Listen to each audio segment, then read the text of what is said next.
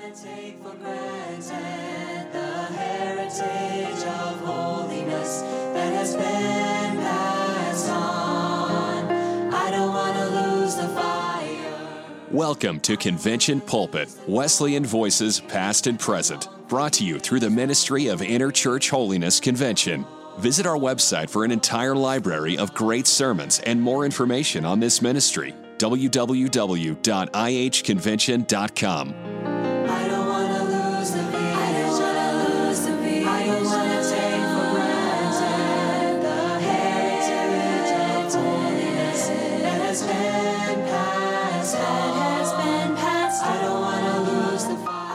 This sermon is by Gary Brugger.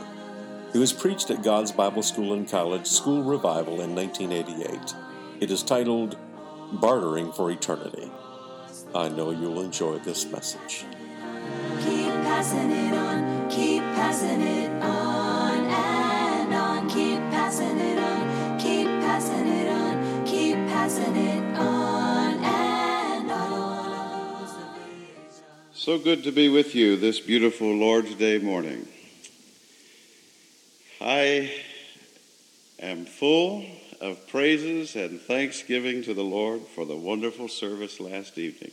Isn't he good? So gracious. I tell you, what a blessing the choir was to our hearts as they sang the glory down. And then as people were responsive to the movings of the Spirit of God. Amen. I thank the Lord for the privilege of being in that service last evening. I want to take this opportunity to express my appreciation and deep gratitude to President Miller, the administration, and all those who had a part in extending the invitation to me to come and to be here this week. I feel so very, very unworthy. I count it a high honor and a privilege to be here at my alma mater and to share this week. I thank the Lord for his help, and I want to express my appreciation to you for the kind and generous offering that you gave. May the Lord just richly bless you. And I challenge you to mind God today. We're going to turn to the Gospel of Matthew, chapter 15. Matthew's Gospel, chapter 15.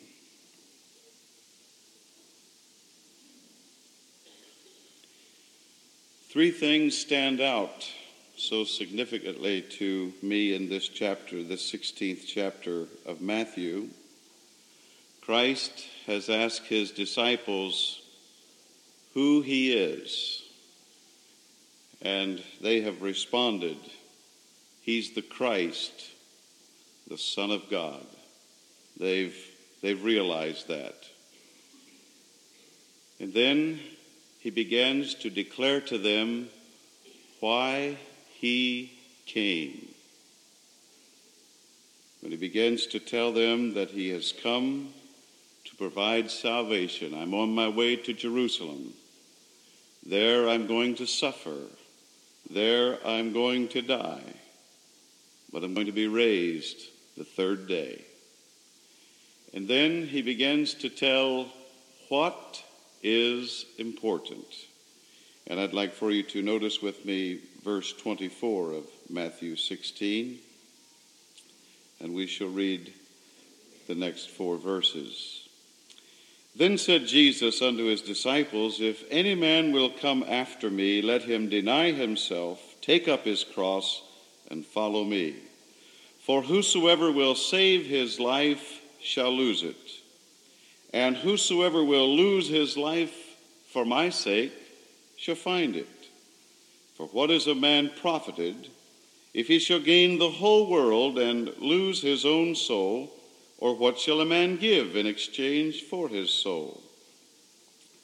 For the Son of Man shall come in the glory of his Father with his angels, and then he shall reward every man according to his works. Shall we pray?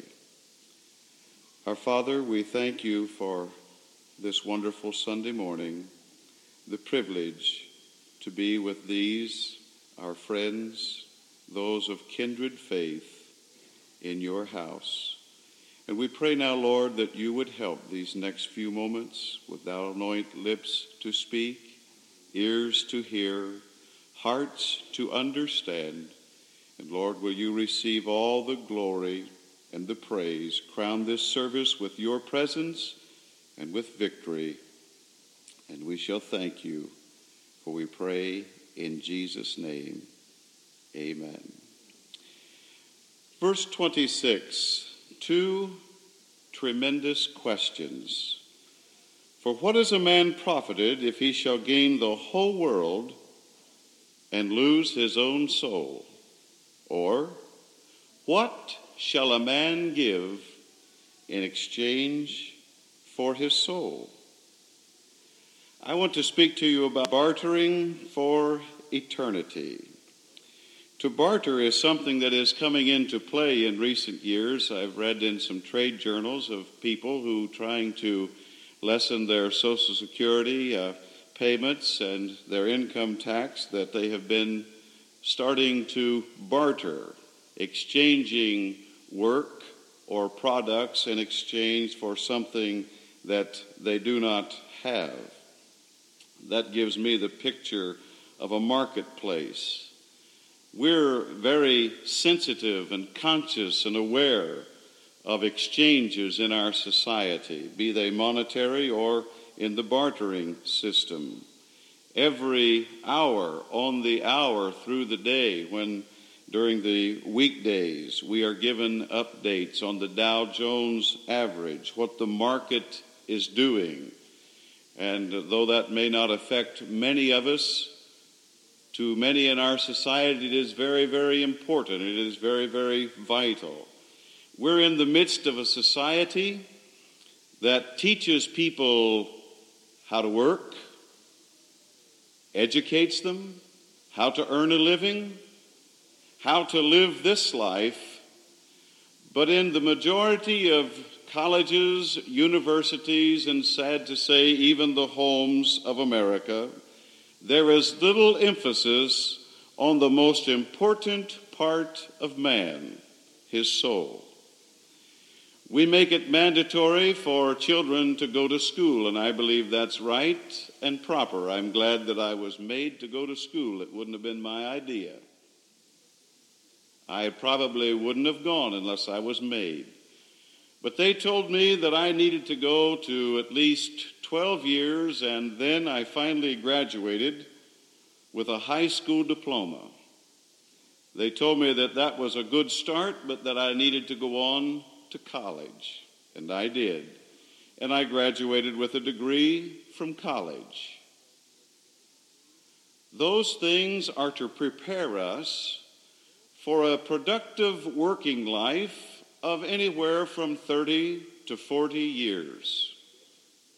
One of the great goals that we hear referred to so much is retirement, whether it's at the ordinary age of 65 or a little bit early at 62. But now I'm hearing of people who are retiring at 55, people who are retiring at 50, and the other day I met one who was at the ripe old age of 37, and he was already retired. He said, I've made it, I don't have to work, I've got it made, and the rest of my life I'm going to take it easy.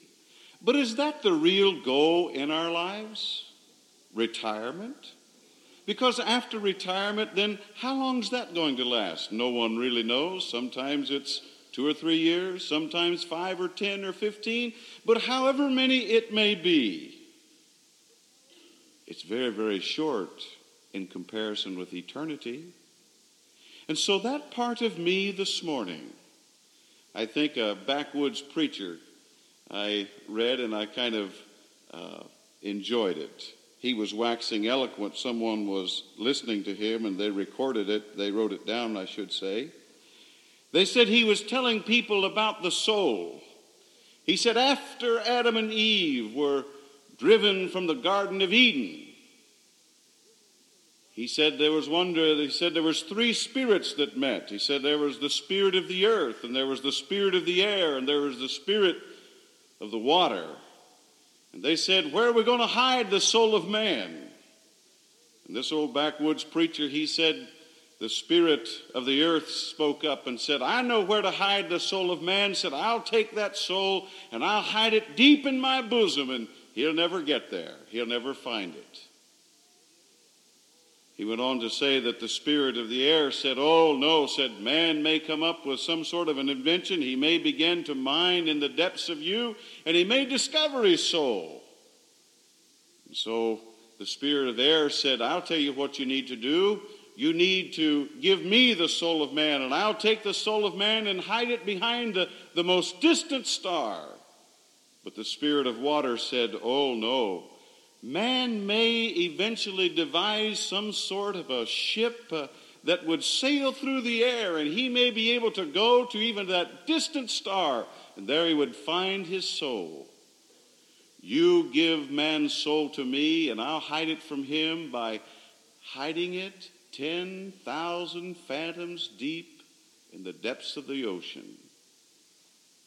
But the spirit of the earth said, oh no, if man may invent a ship that would sail through the air, he may invent something that would enable him to go through the sea and through the depths of the ocean, and he would find his soul.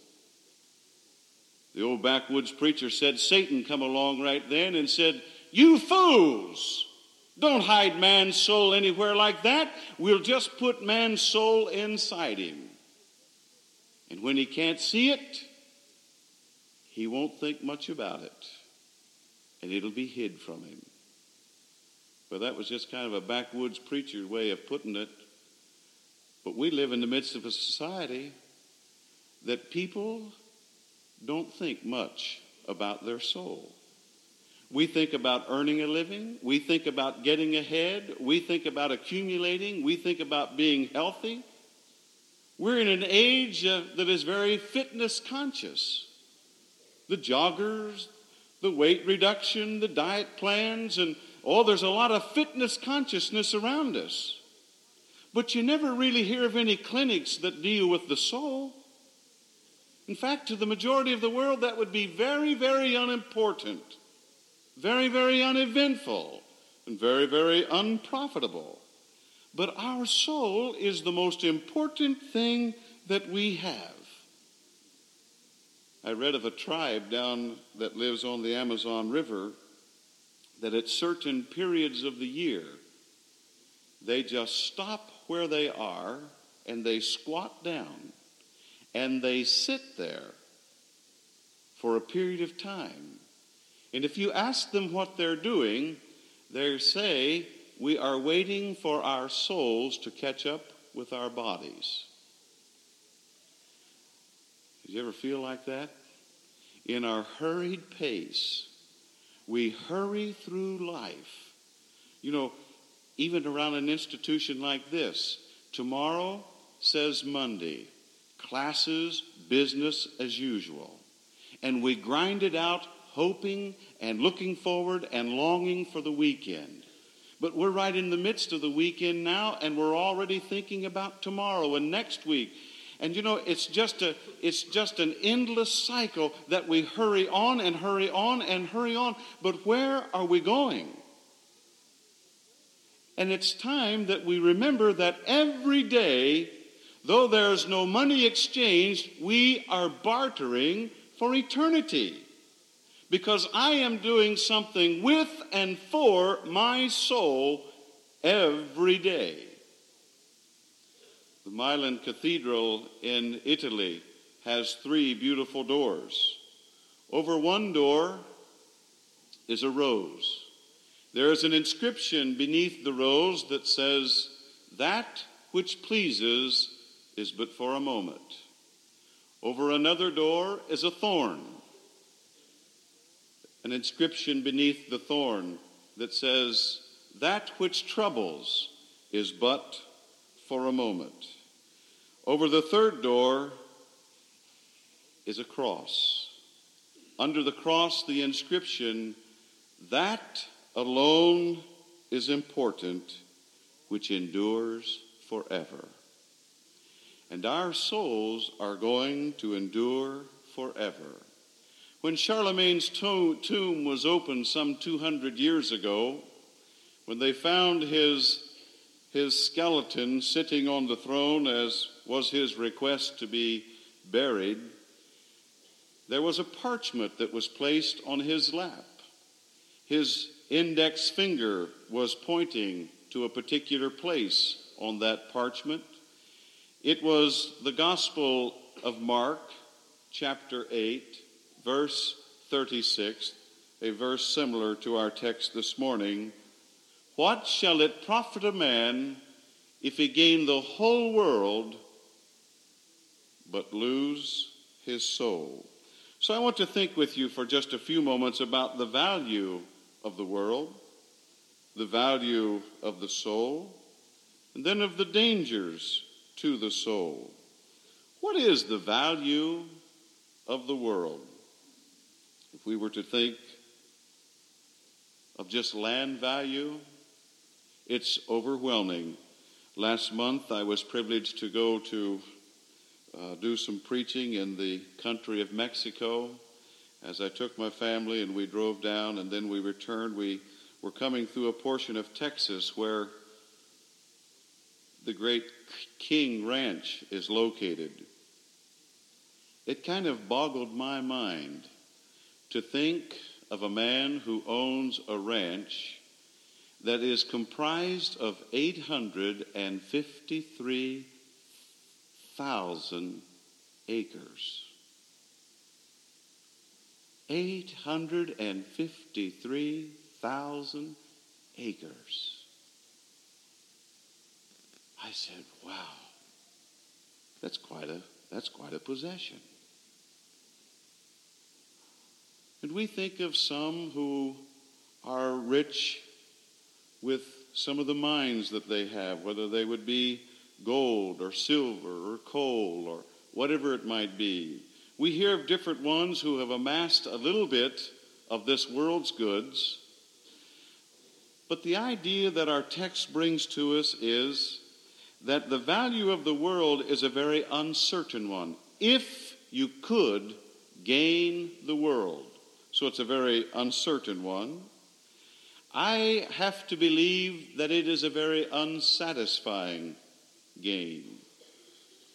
Years ago, I was pastoring a man when in his mid-30s, he had already become a millionaire. We were working one day out in one of his barns and working on a tractor. I was helping him a little bit. And as we were talking about this world's goods and so forth, he stopped and he said, Brother Brugger, said, I want to tell you something. He said, I used to be a high school principal.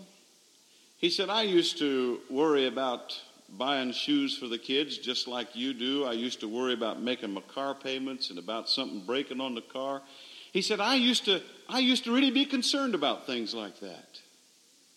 He said, now, I don't have to worry about anything like that. He said, I've got it. But he said, now, I'm here to tell you that my worries and my concerns are far greater than they ever were when I was in your position. Because he said, now I have to worry about somebody maybe kidnapping my wife or one of my children and holding them for ransom. He said, I have to worry about somebody trying to some con artist or some investment artist and someone trying to come and trick me out of it. And he said, my life is a whole lot more complex than yours is. And then I read where Mr. Rockefeller was asked by someone, with all of your millions of dollars, would you please tell me how much money does it take to satisfy a man? Rockefeller smiled. He said, just a little bit more. Just a little bit more. And many in this world think that if they could just get some money, a lot of it, their problems would cease. About 2 years ago, I came across an article that at that time the writer of it had done a little survey of 14 people who had won $5 million or more in jackpots or in lotteries.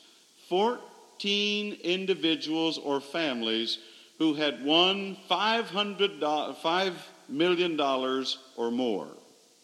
It had been some years since most of them had won their money.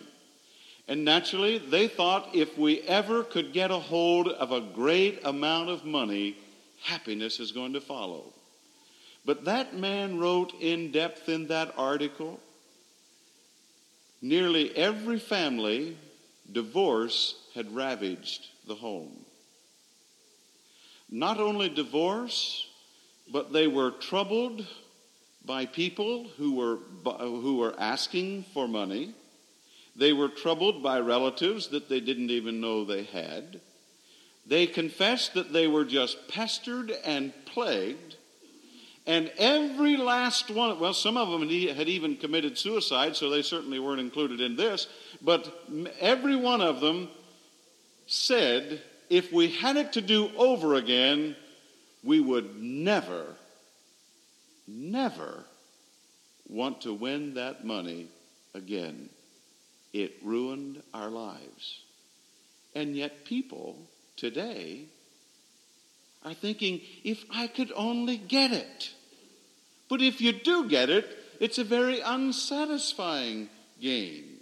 It's a very difficult gain, and certainly it's a very, very temporary gain.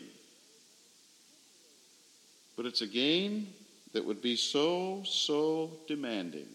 Because you see, we as mortals are literally can be consumed by the things that we're supposed to possess, that if we don't watch it, they soon begin to possess us.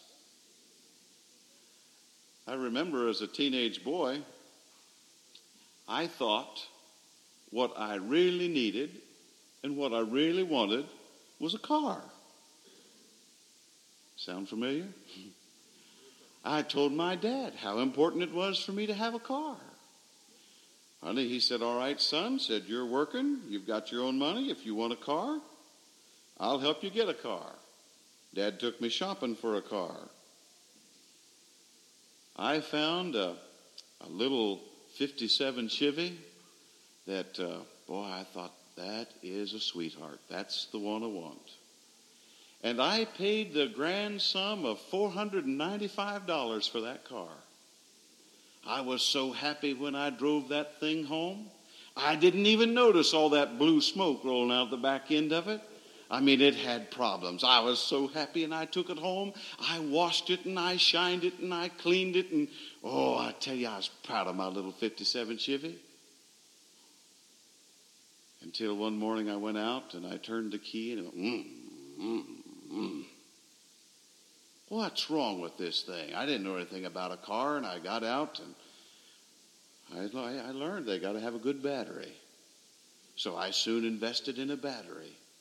Hey, they hadn't told me that. And then it wasn't too long when I put my foot on the brake, there's something grinding. And I had to get a brake job. And then the mufflers got loud.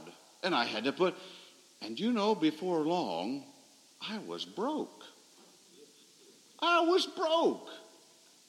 And a lot of times I just had to leave that car set. I had to just walk where I wanted to go.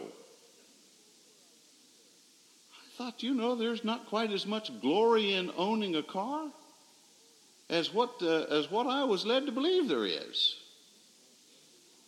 And now I have to own a car. And I still don't get particularly blessed about it. Because they still just figure out ways of nickel and diming you to death. I mean, they're just always after you. If it's not something on the car, then it's your insurance or it's a replacement, or there's just always something. And then I've observed that a home is just the same way. And I see men and women And I can feel it myself that in the little bit of what we do possess, it has the ability to just keep us busy and to keep us depleted. And I'm sure that in an institution like this, I forget the land area, something like 8 acres, maybe more, the different buildings. I am certain that Brother Miller carries a tremendous load in just thinking about the roofs that need replaced and the different things in just maintaining a property that's located right here in Cincinnati. We call it God's Bible School. And yet, it is more than one man can even handle it himself. He needs God's help, and he needs our help also. Can you imagine the gain of the world? Oh, it would be an awesome thing. So the value of the world is not what we would be led to think that it is, because it's so uncertain, it's so trifling, it's so temporary, and it's so unsatisfying. Let's think now of the value of the soul. There's only 2 things that I'd like to say about that, and I believe that we can see the value of the soul in these 2 things. Number 1, the great atonement. The fact that God gave his only begotten Son to redeem souls. And I see the value of the soul when Luke records that at the conversion of one soul, there's joy in heaven. Last night, heaven was rejoicing because souls were praying through. That gives me an insight into the tremendous value of the soul, something that would cause all of heaven to rejoice.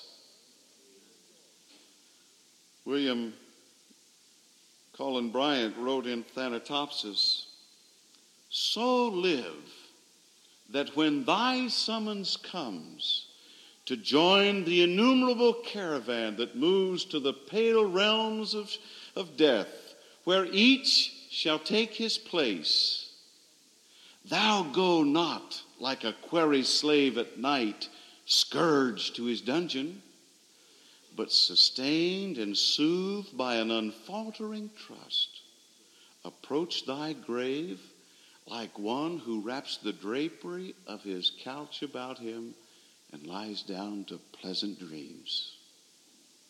So live that when that time does come, it's not going to be frightening, it's not going to be overwhelming, but you can say, all is well with my soul." Longfellow caught what we're trying to say this morning in his Psalm of Life. Tell me not in mournful numbers, life is but an empty dream. For the soul is dead that slumbers, and things are not what they seem. Life is real. Life is earnest, and the grave is not its goal. Dust thou art, to dust returnest, was not spoken of the soul. When you compare the value of the world that is so temporary, so transient, with the value of the soul that is of eternal wealth and weight, of importance, any court in the land looking at those 2 in comparison would say, don't invest in the world. It's passing. It's transient. It won't last. But this that is eternal, it's important, it's valuable. Do everything you can to take proper care of it. We only guard and value what is important. Around this institution, I am certain this morning that offices where valuable machines, perhaps over in the office where what money the school would have would be kept, under lock and key because it is valuable. We lock the doors at night because our families are valuable. President Miller has never set any of the guards out here to guard this gravel lot, lest anyone should come in and steal gravel stones. No, that'd be foolish. No value. But that which is valuable, even around an institution, even around our homes, we guard it, we value it, we protect it, we guard it, because there's dangers to it. And there's even dangers to our soul. I think of the danger to the soul of the danger of association. I learned this my first year in a Bible school. It was not here, it was another Bible school. And I remember being early in that year, it was the first time I'd been away from home.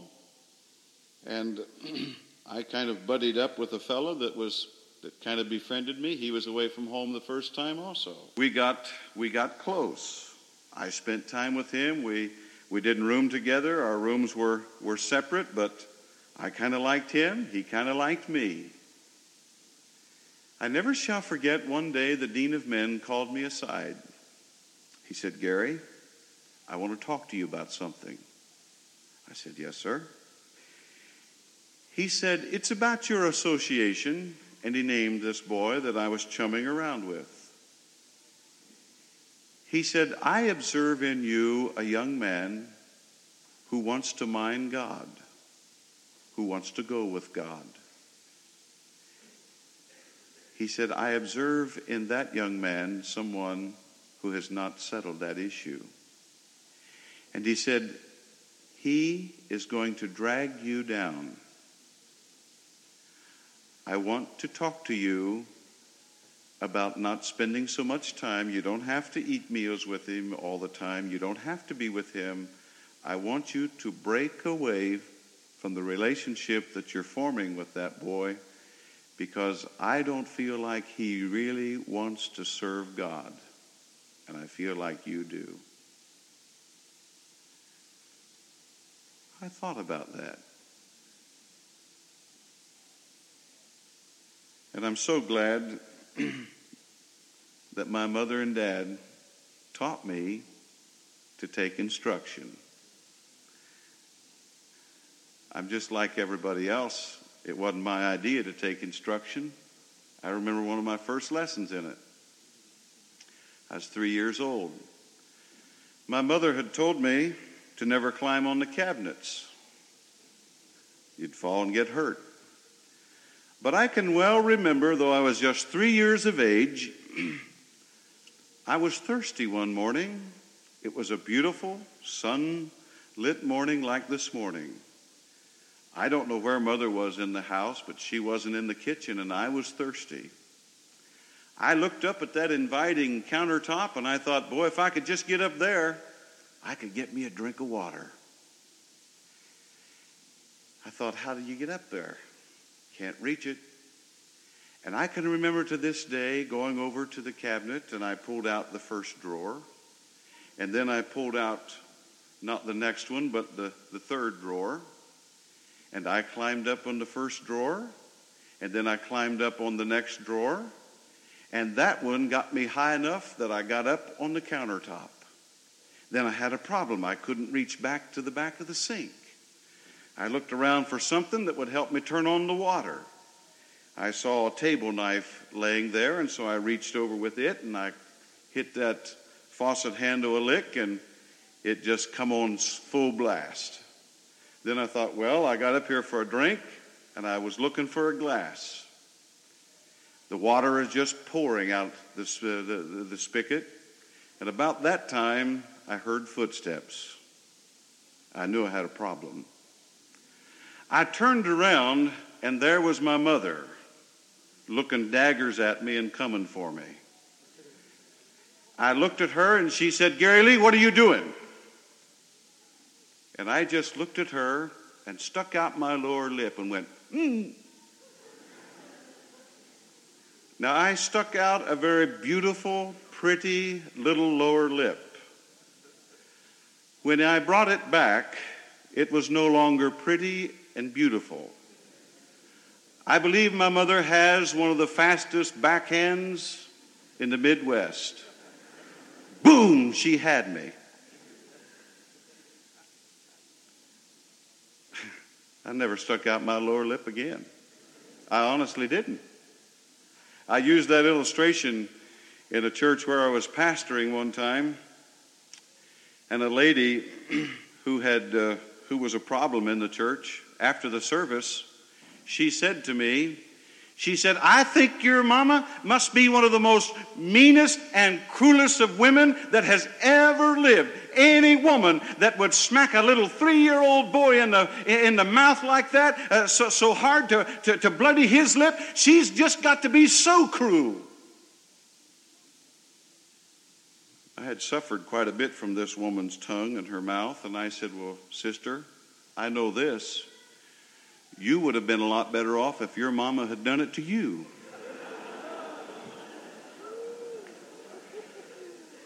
But there's a principle that comes through here. I wouldn't have taken that admonition from my college dean if there hadn't have been something back there early in my life that had helped me to take correction, to take instruction. And to me, that's one of the tremendous dangers in our day that I see is this lack of accountability. We don't want anybody telling us anything. I mean, we are going to run our own show, and that's probably one of the areas that many of you new students are going to chafe under the very most, is having to sign out and having to ask permission.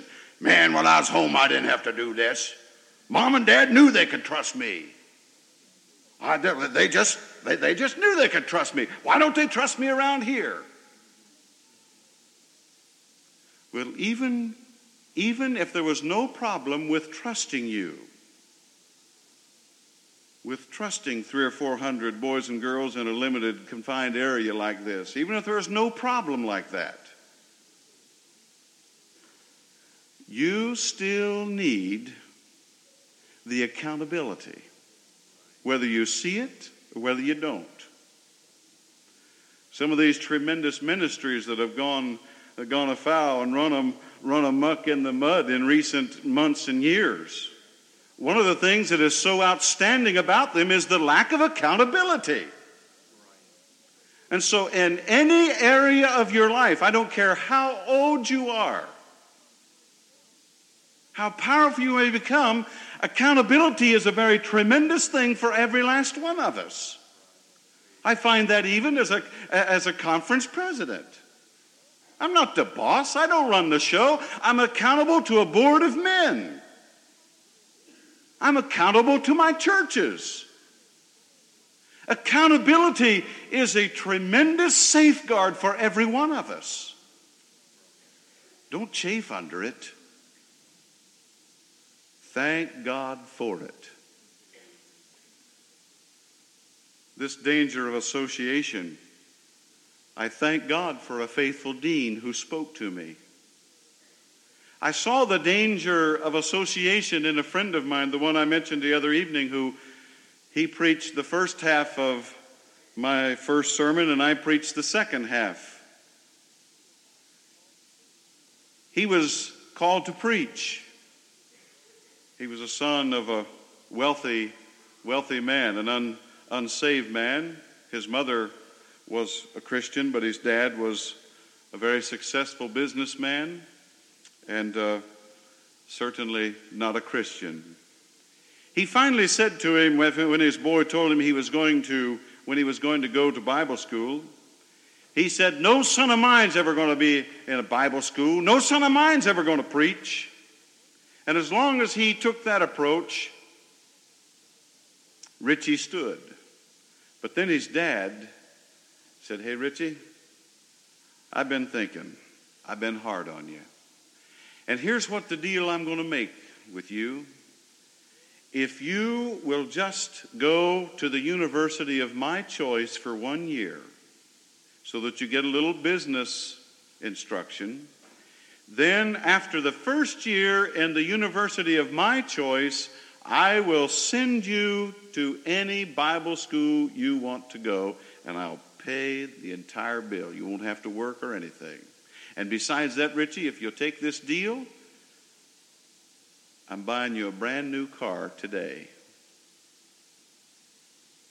And Richie said, man, that's tremendous. I'll do it, Dad. But his dad knew the tremendous danger, or the power, I should say, the influence of associates. And he sent him away to a high university in Athens, Ohio. And before Christmas time of that first year, Richie was backslid, away from God, and his life has been full of twists and snarls, and today he's an unhappy man. So unhappy. There's a danger in who you associate with. There's the danger of acquired habits. There's the danger of the uncertainty of life. My grandfather was a wicked man. He was the only child of a Free Methodist preacher. But Granddad never lived for God. He was very wicked. He made this statement. He said, I want to die of a slow disease, tuberculosis, cancer, something slow, so that when I'm dying slowly, I'll know I'm dying, and then I'm going to get right with God. While I was a student here at God's Bible School, Granddad had his first stroke. It didn't completely impair him. It slurred his speech for a few weeks. He was still able to get around. And Granddad began to seek God. But then another stroke, and this time his speech is permanently affected. This time one side of his body no longer responds to him, and so he's in a wheelchair, but he's still alive. And he's still in a feeble way attempting to find God. Another stroke, and he's impaired a bit more.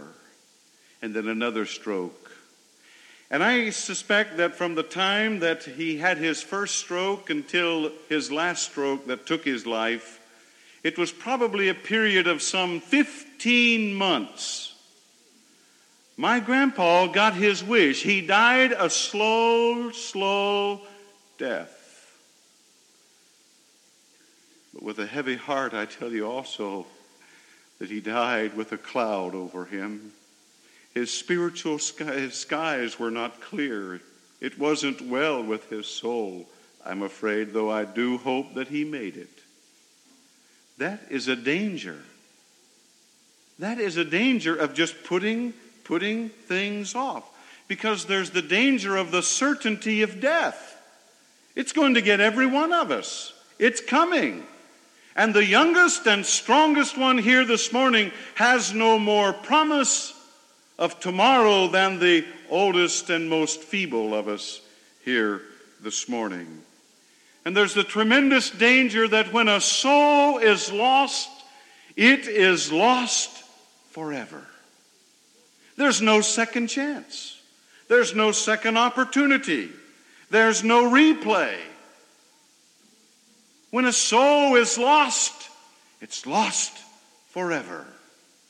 But God has given to each one of our souls some faculties that if we will use those faculties, they will help us. If we abuse them, I am certain that they will haunt us. The first one is the faculty of understanding. I am fascinated by the power of language. You know, it's so good to be able to understand. Last month when I was there in Mexico, I had to preach with an interpreter. As I preached, then he would say to the people in the Spanish language what I had just said in English. I would listen to them testify. And I could read the countenance and I could kind of sense the spirit, but I didn't understand. But I'm so glad this morning for the faculty of being able to understand. That I can read God's word, and that when he says, if we confess our sins, he is faithful and just to forgive us of our sins. And I can understand that. I can comprehend it. My mind can deal with that. And I realize that if I do my part in the confessing, God will do his part in forgiving. Thank God for the capacity to understand. Think of the ability to make a judgment, an evaluation, to make choices, to make decisions. I'm a free moral agent this morning. I do not live this way because I have to live this way. I live this way because I love to live this way.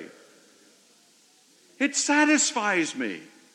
It makes me happy to have my heart in a place of a right relationship with Almighty God.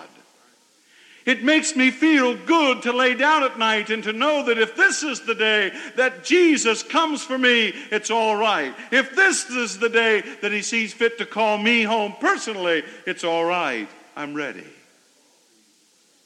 But I've made some choices, some judgments. God has given me, my soul, the ability to make those choices. And every one of us have that capacity. We're either making right choices or wrong choices. He's given my soul the faculty of affection, to love. There's silence in love. But if a man love the world, the Word says the love of the Father is not in him. I'm either loving God this morning, and because I cannot serve two masters, if I love him, then I'm serving him. But God has given my soul the faculty, the ability to love. God has given my soul the ability, the function of the will. A will. Where that when I do make a decision, it's a will. It's a fixed purpose. I thank God for the day that will was yielded to his lordship. He's given me the ability, the faculty of the conscience. That watchdog of the soul, some call it. There's no excitement as it takes its seat. But to me, there's a conscious knowledge of right and of wrong. And that conscious God has given to each one of us. Not to trample over it, not to sear it, not to abuse it, but to keep it tender. My conscience has been pliable, and it's warned me in some of life's circumstances. I have a preacher friend who told me of going to a factory in Akron. Oh, I suppose this has been probably about 12 years ago. He said while he was holding a revival meeting in the particular church in the Akron area, one of the men said to him one night after the service, "Would you like to see tires made?" "Well, sure, I've never seen tires made." He said the arrangements were made and I was going to get to go on a tour through that rubber factory. He said the man was allowed by his superiors to conduct the tour for me and to take me. He said when we got into the department where he worked, he said, "Preacher," he said, "have you ever felt any rubber before it goes into a tire?" And he said, "No." I said, "I sure haven't." Well, he said, "Come on over here." He said, I'll let you feel some of it." And he said, I didn't think anything as the man went over and reached in a container there and pulled out some of this rubber. And he said, hold out your hand. And he said, I held out my hand. And he said, the man just slapped it down in his hand. And he said, here it was molten rubber. And he said, it was hot. And he said, I began to dance. And he said, just try to shake it off. And he said, oh, it was so hot. He said, it was painful. And he said, the man got quite a kick out of it. And he grabbed it quickly and took it off my hand. And he said he just stood there holding it. And then he dropped it harmlessly back into that vat. And he said, my hand was burning. It was hurting. He said, man, he said, how do you do that? He said, you know, preacher, he said, when I started working here many years ago, he said it was back during the war. And he said, I'd work here. And he said, when I went home at night, he said, my hands hurt so bad. They were blistered. He said, they were bleeding. He said, I didn't think I was going to be able to come to work the next day. But he said, I had to keep my job going. And he said, I've done this job down through these years. And he said, now, preacher, and he went over and he got another big handful of it. And the preacher said he just held it in his hands. He rolled it around, just played with it, and then threw it back in. And he said, now, preacher, he said, what bothered me once, I don't even feel. Do you know you can do that with your conscience? What bothered you once, now you don't even feel. But God gave to your soul that faculty of the conscience to warn, to alarm. Don't abuse it. It's to help you. And then the faculty of memory. My, we have some precious memories. There's no noise as our memory will go through the archives of our mind and pull down beautiful pictures from our childhood. Fond things that happened when our grandparents were still around. Blessings of the Lord, services like last evening, services where God's word is being preached like this morning. I am confident that every one of these soul faculties that God has given us are tremendous help to us. But if we abuse them, I am confident that they will haunt us through eternity. Because in eternity, if we have dealt faithlessly with our soul, the very fact that we understand, and we understand that we have missed and ruined the greatest opportunity in life of being right with God, and now we understand we are lost forever. We will think of the things that we loved instead of the things that we should have loved. We will think of the will that we set of our own to do what we wanted rather than surrendering and yielding it to the lordship of Jesus Christ. Our conscience that was faithful to us will prick us in eternity and remind us how we trampled over it. And our memory, one of the most painful things and troublesome things, will be the fact that we remember what might have been. A high school girl in Montgomery, Alabama, had a dream one night. In closing, I'd just like to share the dream with you.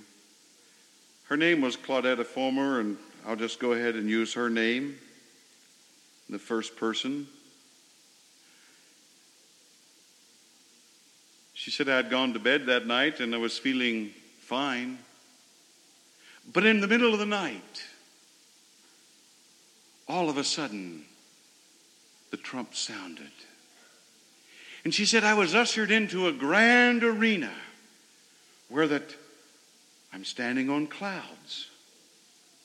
In front of me is a great desk. I can't see on top of the desk and what's on the other side of it, but I don't really have to see, for I know what's there. Around me is my family. Mom, Dad, brothers, sisters. Then my grandparents. And I start to say, Granny, I thought you were dead. But there's something that forbids me to break the silence. And she said, with a thud, a great book is opened on top of that desk, and names are read. As each name is read, they are summoned in front of this great desk, and then they are either placed over on the right side with sheep, or they are placed over on the left side as goats. She said, all too soon, though millions have been judged before me, all too soon, it was my turn. And that great voice said, Claudetta Fulmer of the 16th generation of the Fulmers. I fell on my knees and screamed, oh God, please, no, give me another chance, give me another chance. But two beings, white, in their garments, come one on either side and pick me up and set me down. Over on one side, there's a panorama of my life. What I did, what was in my heart to do. I hear oohs and ahs. She thought that. She did that. But it makes no difference to me now what they're saying or thinking, because it's that one that's on the other side of the desk. And then those words, depart from me, you worker of iniquity, I know you not. And I'm taken and I'm herded over with those that are sobbing and cursing the day that they were born. All too soon, judgment is over. And there's a great door that opens into a great black abyss. And we're herded down that great ramp like so many animals. And then with a shudder, the fires of hell are ignited. And I'm walking the corridors of the lost now. Worms are crawling in my flesh, and I'm screaming, and I'm wailing, and I'm crying. How long have I been here? How long have I been here? Is it a day? An hour? A year? I don't know. I don't know. But I know I'll never get out of here. And then a hand shakes me and says, Claudetta, time to get up to go to school. And she said, Mother, God's been dealing with me.